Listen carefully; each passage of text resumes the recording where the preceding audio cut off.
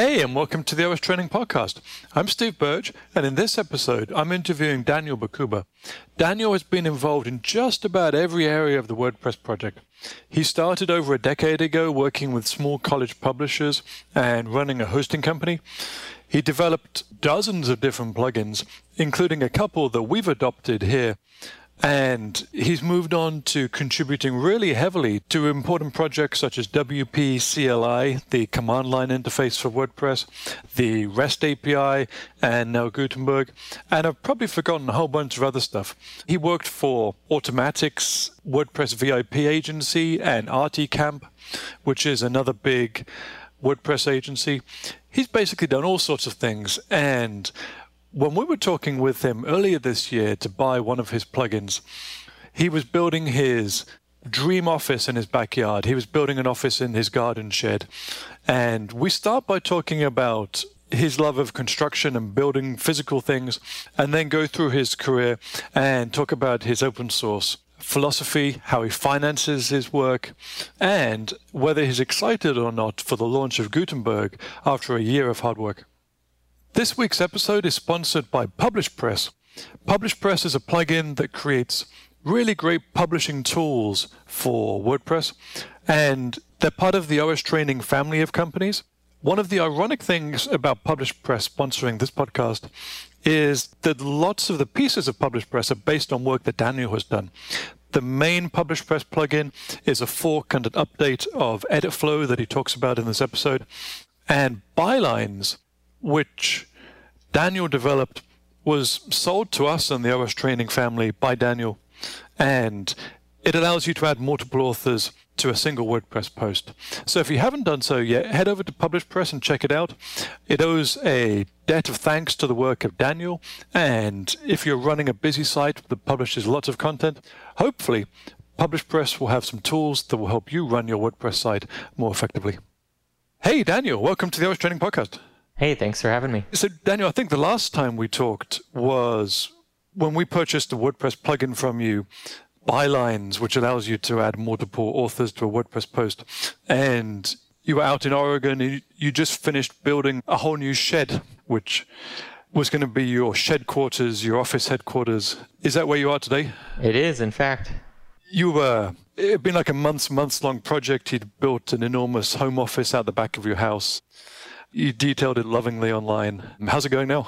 You know, I'm not an interior designer, and the experience of finishing out the interior of my shed has educated me on that fact. So I think just like anyone working on a software project, you learn a lot of things, not necessarily the hard way because it's usable, but you learn a lot of things the first time you do it.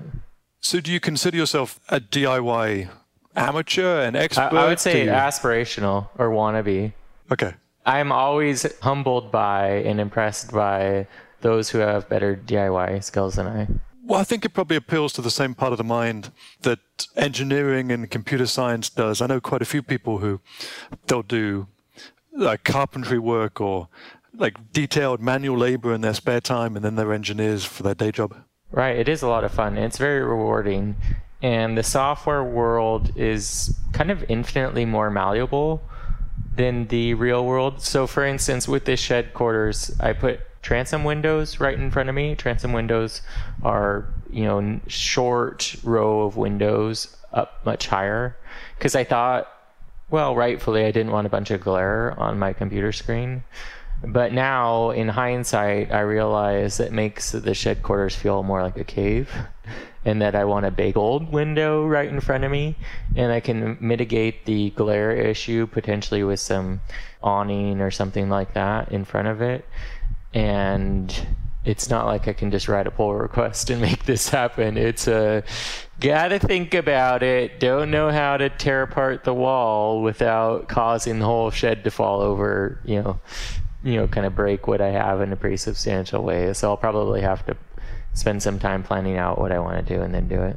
Okay, maybe it teaches you, not that you don't do this anyway, but it teaches you a bit more long-term thinking. It's almost like constructing a massive software project and actually going back and fixing your mistakes becomes incredibly difficult after a while. Yes, and plenty of people do it every day, carpenters and contractors and so on.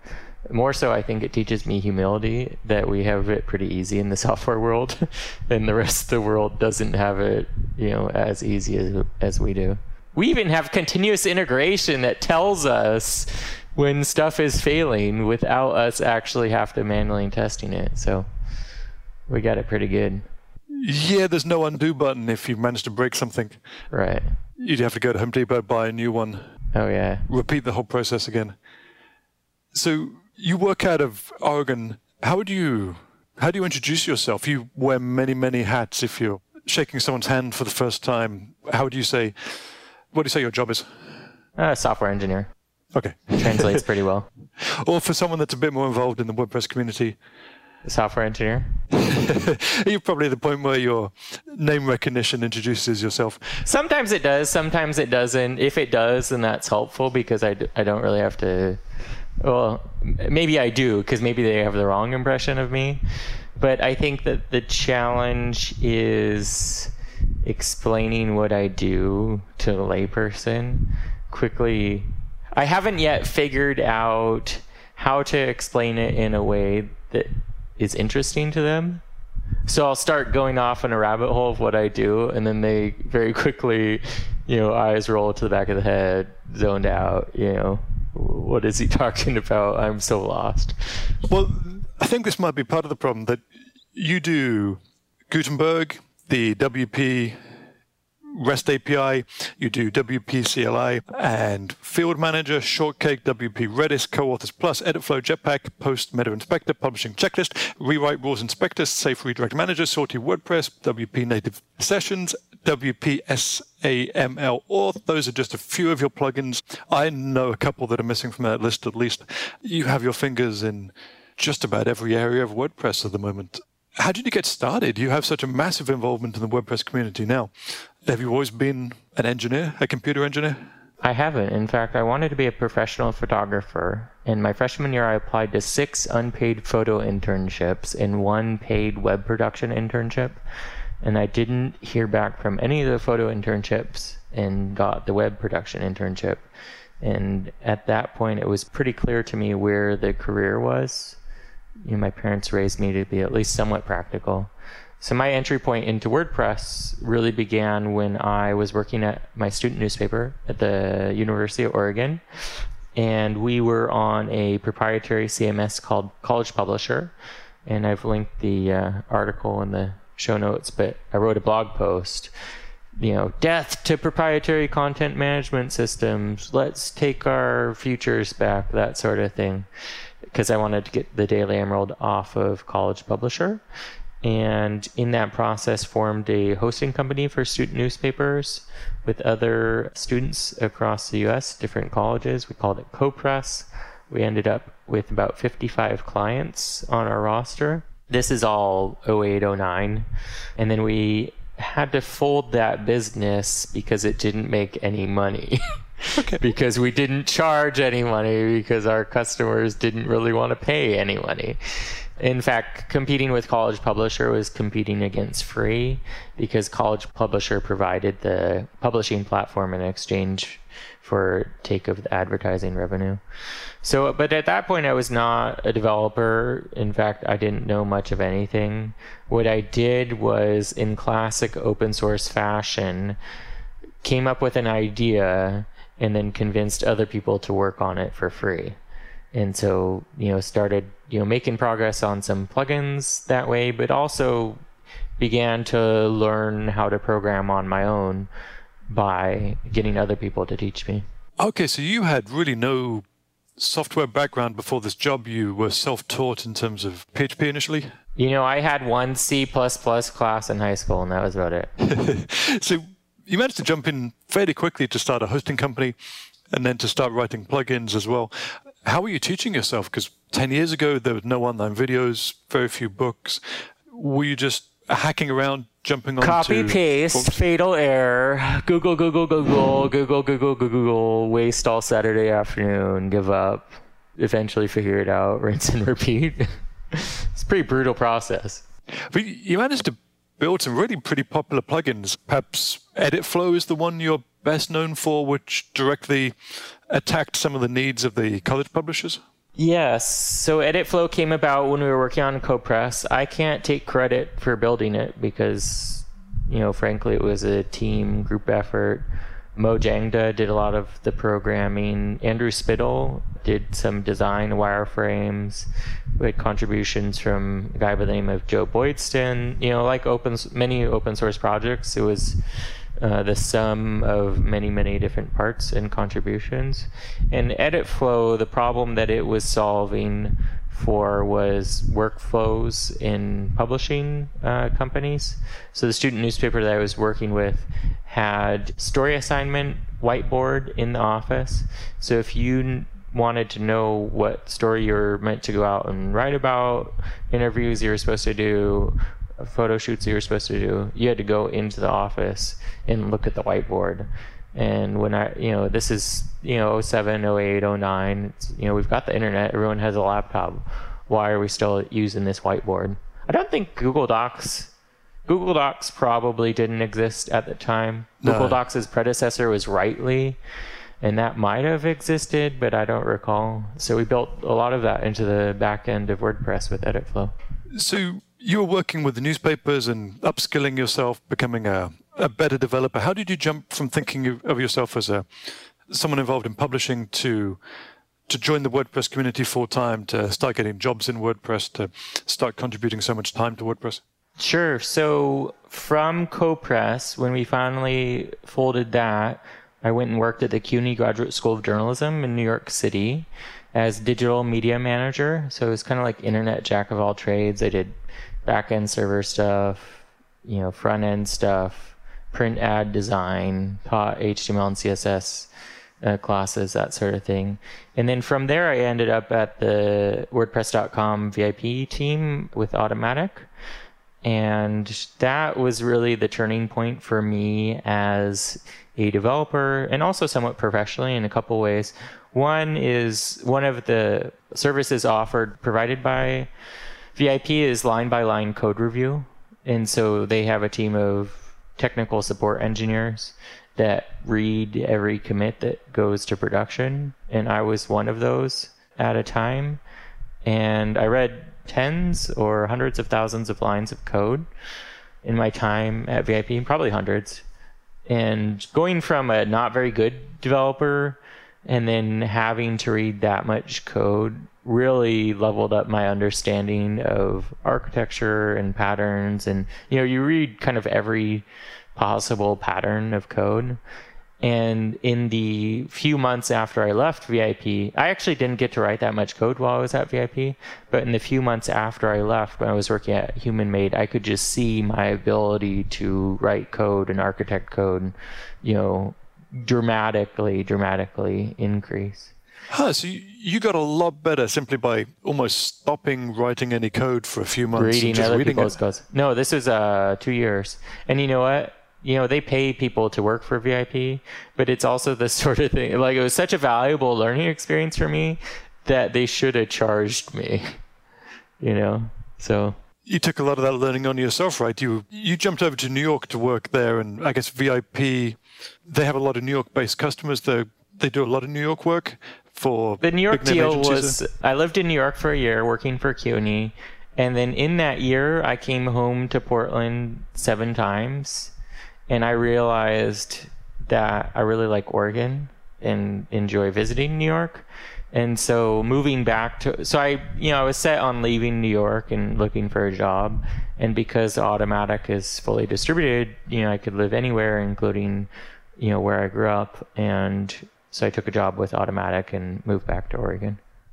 Oh, okay. So you're still working remotely there, still servicing VIP clients from Right. back home? So you ended up working for these enormous customers that VIP had.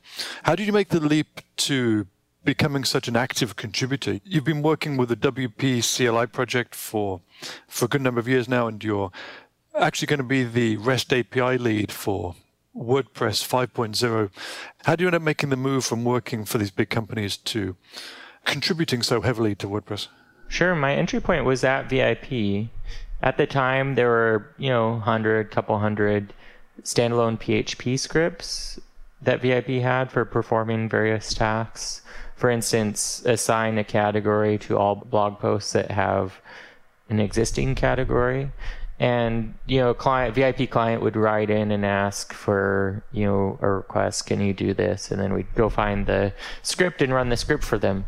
The problem with those scripts is that they all had different and inconsistent usage instructions. So you'd waste 15 minutes trying to figure out how the script worked before actually running it each time. And I got pretty frustrated by that. So I started asking around, wanting to change things. And Thorsten Ott, who's been a longtime member of the WordPress community, pointed me to WP-CLI, where I started contributing a lot of the code that was already in VIP to the WP-CLI project. So it was in its early days when you took over, you became the lead developer for WP-CLI? Yes, I became the maintainer when Scribu stepped down. What was that, 2014? When you took over WP-CLI, it was getting started, but at this point, several years later, it's not just the dominant command line interface for WordPress, but lots of other hosting companies are building on top of it as well. So you can get like a Pantheon-specific set of CLI commands as well. How did you manage to grow it so big? That's a great question. I don't have a great answer to it. I think, like a lot of things, one, it just struck a chord. It was the right thing at the right time and popular.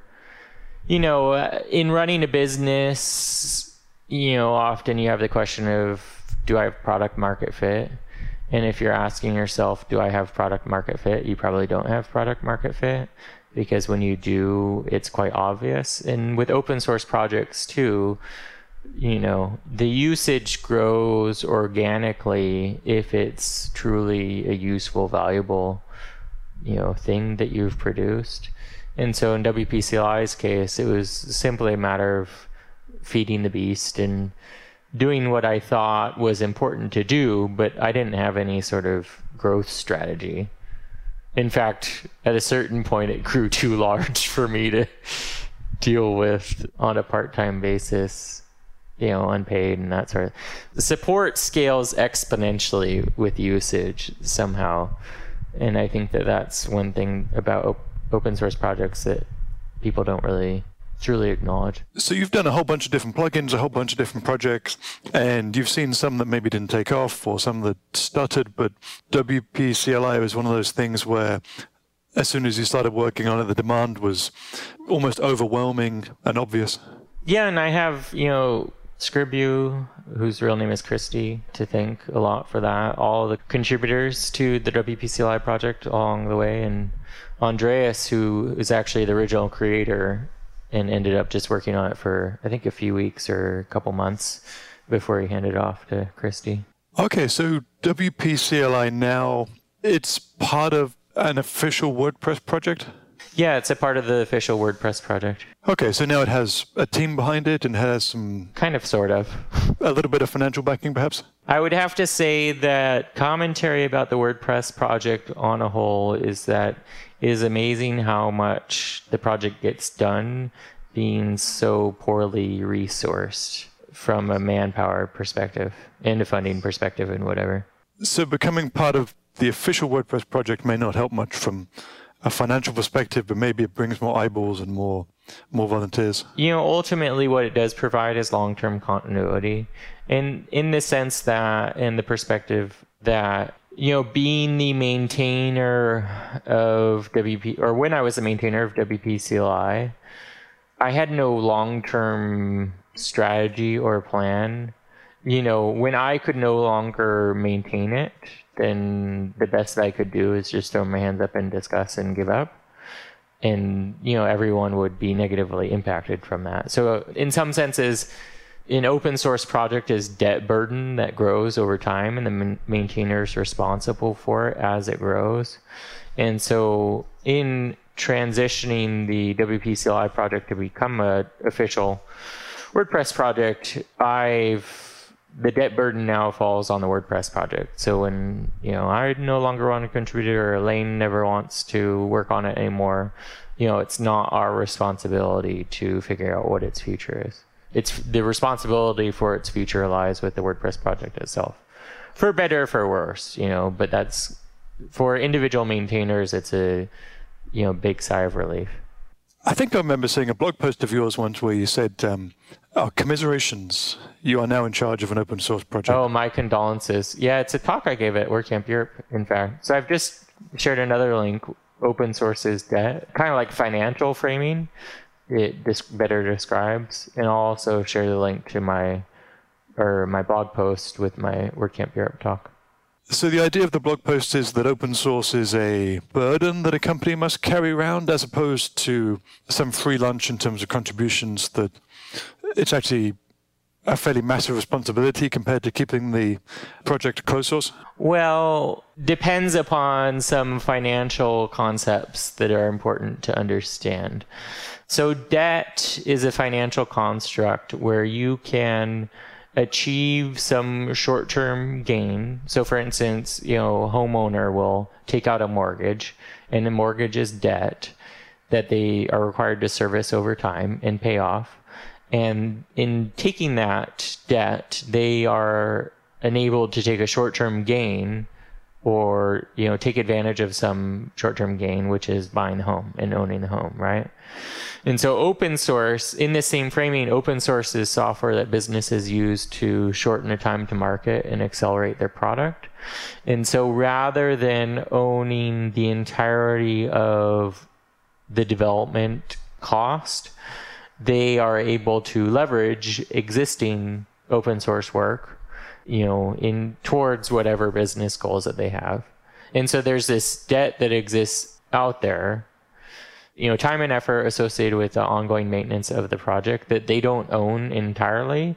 And in fact, they want to own as little as possible. It's kind of an interesting, I think, framing, because you think about like a company like Automatic working on Gutenberg, primary corporate sponsor of the WordPress project, is getting tens of thousands of QA hours out of open source community for this Gutenberg product by applying the open source development methodology.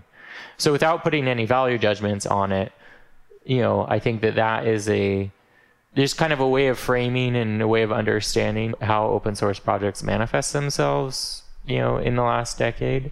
And when it's, prior to WP-CLI becoming an official WordPress project, it was a tool where I owned all of the maintenance debt. If someone files a bug and says, this is a problem, it's on me to fix it from a, social systems perspective.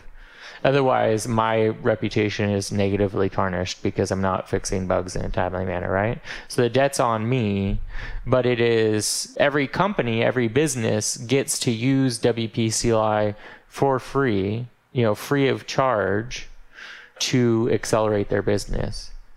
And accelerating business means that they get to do more within their business with less effort, because for them to develop an equivalent tool to WP-CLI internally would be, kind of an astronomical cost.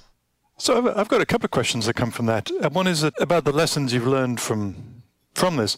Is one of the lessons you've learned with the handover story you told us about WP-CLI, and also the process that you went through when you sold bylines to us and perhaps other projects, is one of the open source lessons you've learned that once you're done with something, you need to have a clean break, you need to put it in other hands to pass it on? I know some of your plugins have passed to Automatic, some have passed to the official WordPress project. Is it better to be decisive and pass on projects to someone else rather than just leave them lingering?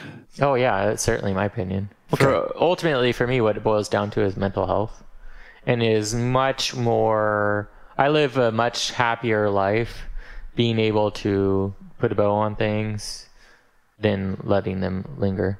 And quite to give you a visual metaphor, it's as though you're working at a desk. It's the difference between having a desk that's full of clutter and crap versus having a desk that just has what you're working on. What you're working on.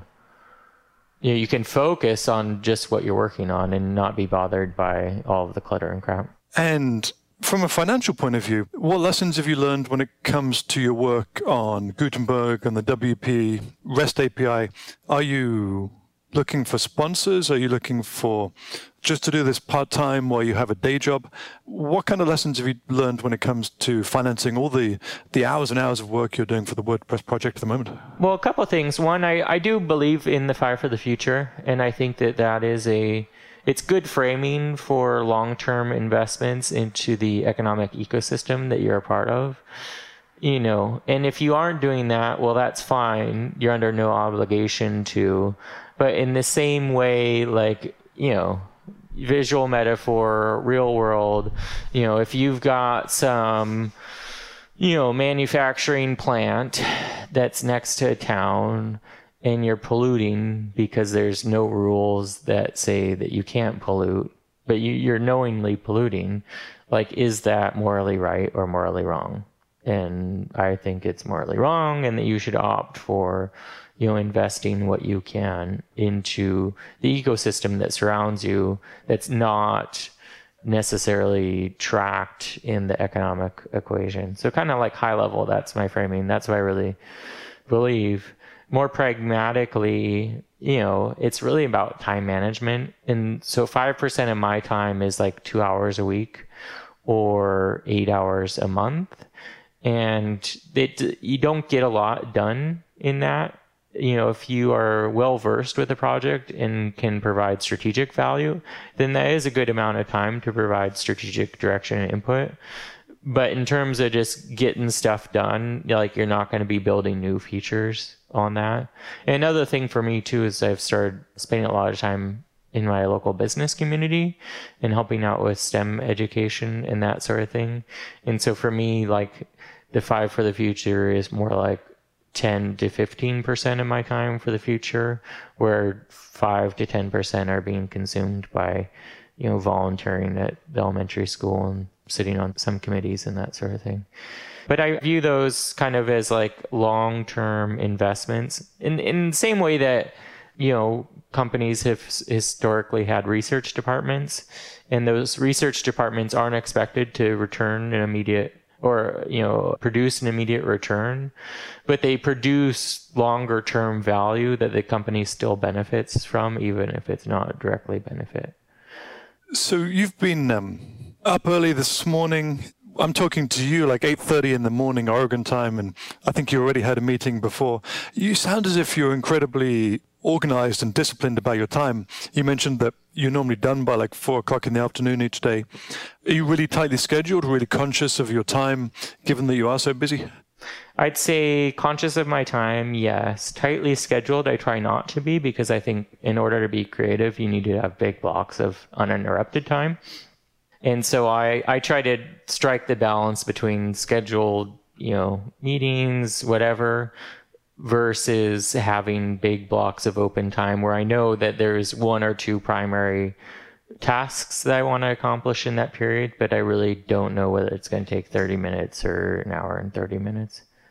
Oh, okay. So you have you ever read that book, Deep Work, by... I haven't, but it's on my to-read list. And generally the thing that I feel about lots of books and philosophies, getting things done, Pomodoro technique or whatever, they're great to learn from. Try to identify what values and principles that they are communicating. But ultimately, the thing that works best for you is the thing that works best for you. And it's up to you to design your own system, that kind of fits like a glove.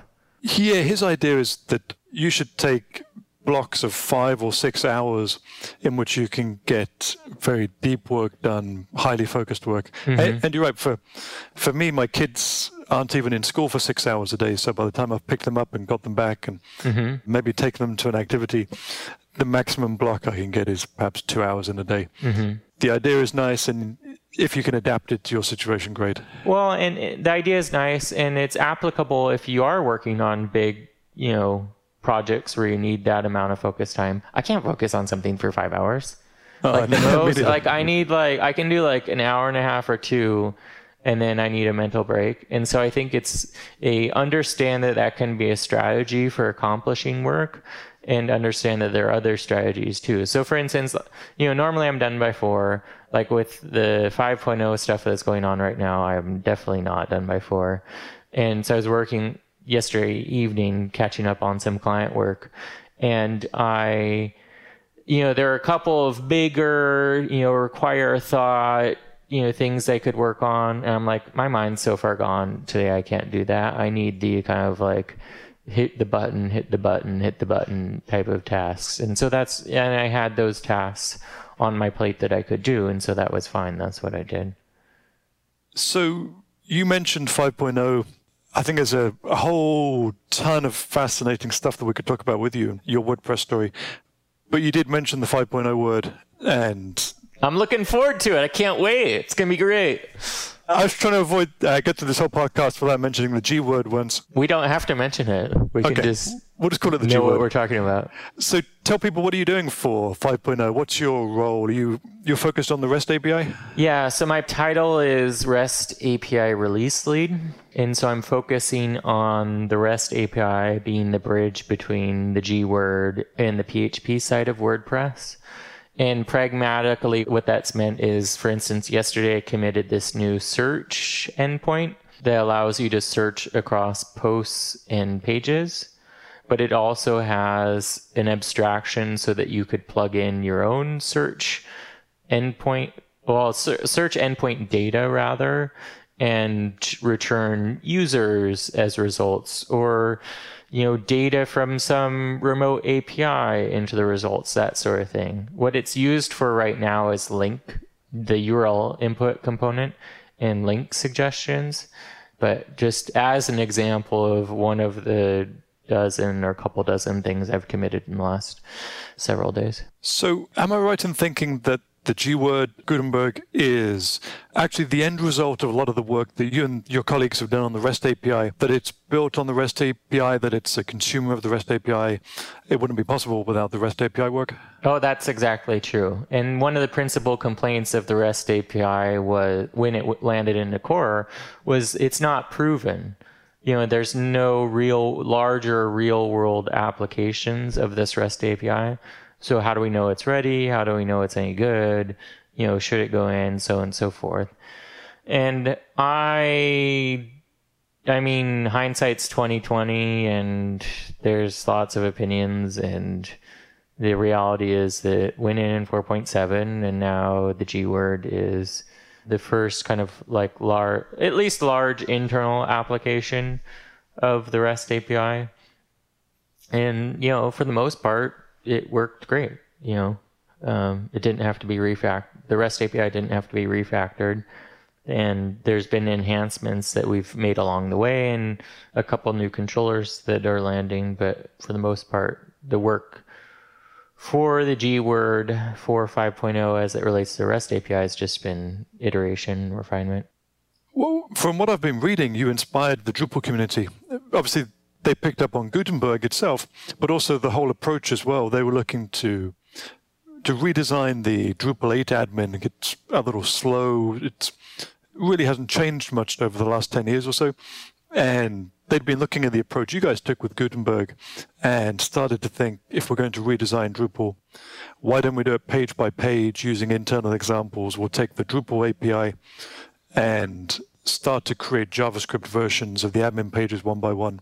They were impressed with the work that you guys had done. Yeah. Oh, I mean, everyone else has done way more work than I have. So pass that along to all the contributors. And I have a ton of respect for like the ambition that Matt has placed or forwarded with this project.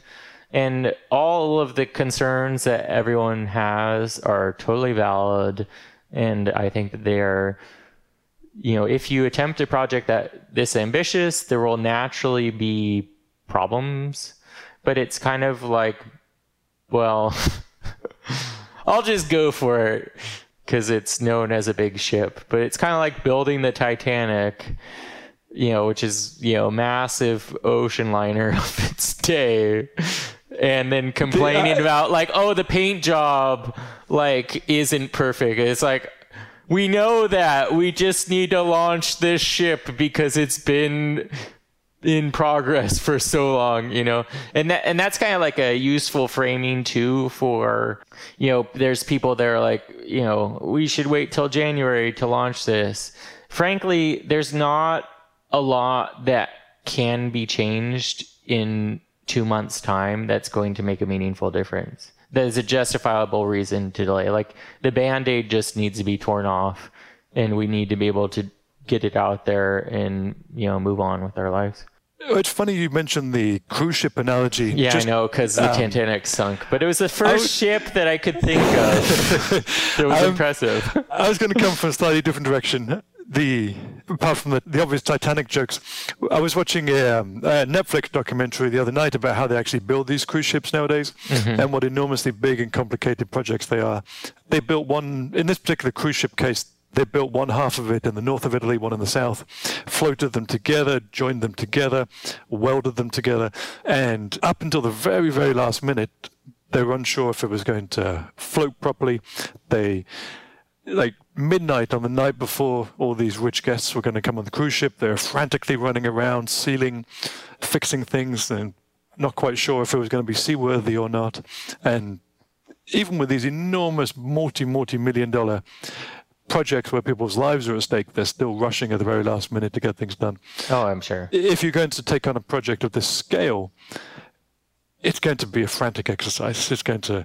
Well, and imagine building a new cruise ship while you're already on a cruise ship that people are on. And so you've got to hot swap the cruise ship while the cruise is in motion.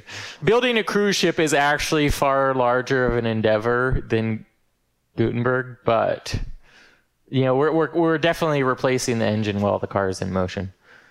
So from the sounds of it, and I don't want to get you in any trouble, from the sounds of it, you're fairly confident that the November date will hold for Gutenberg? Who knows?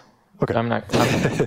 I think that things are tracking that way, but there are certainly the potential for unknown unknowns, and I would not hold my breath. I would bet on it, but I wouldn't hold my breath. And they've built those things into the schedule with some fallback dates. Exactly. So, cool. And it's everyone that's working on it's not their first rodeo, Like this, it's all been done before, so... Okay, so final question. You sound excited. Are you excited about Gutenberg?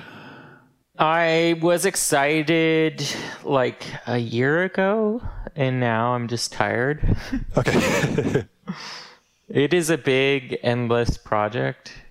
I do, so I got involved last November after I saw the demo that Matthias gave at WordCamp US. And when I saw that demo, I thought, whoa, this is good. Because I think it's really important when developing software to have an appreciation for the software from a user's perspective. And I know it's easy to say that, but there is a distinction between people that do and people that don't, because you have to be able to get excited about the product. So I've used, Google Docs forever. Dropbox Paper also has quite a nice editor experience. And so when I saw Matthias, demo the version of Gutenberg at WordCamp US, I thought, whoa, that is really cool. And I want to work on that just because at the end of the day, we have a lot of choice in how we choose to spend our time, and we get to choose the things that are intellectually interesting to us and challenging and, provide long-term value to our careers. So you are one of those rare people that come on the podcast that are not on Twitter anymore. How can people follow you and keep up with your work and what you're doing? You can follow my blog via RSS, yo. There we go. That's old school. Yeah, I might hook up some email thing if people wanted to do that, but I haven't been bothered to take the time. Okay, so if people want to follow your work, they go to... DanielBachhuber.com. Okay. And you're writing in Gutenberg there? Yeah, and I write about housing, and I write about... what was my most recent blog post? It was A New Kind of Economy, an interview with Andrew Yang, who's a presidential candidate for whatever the next presidential race is. Oh, wonderful. Okay, so go there. Interesting posts on WordPress and the economy in general. Daniel, thank you so much. I wish you all the best. Hey, thanks for having me. Your projects for the next few months of the year. Yeah, and good luck to you too.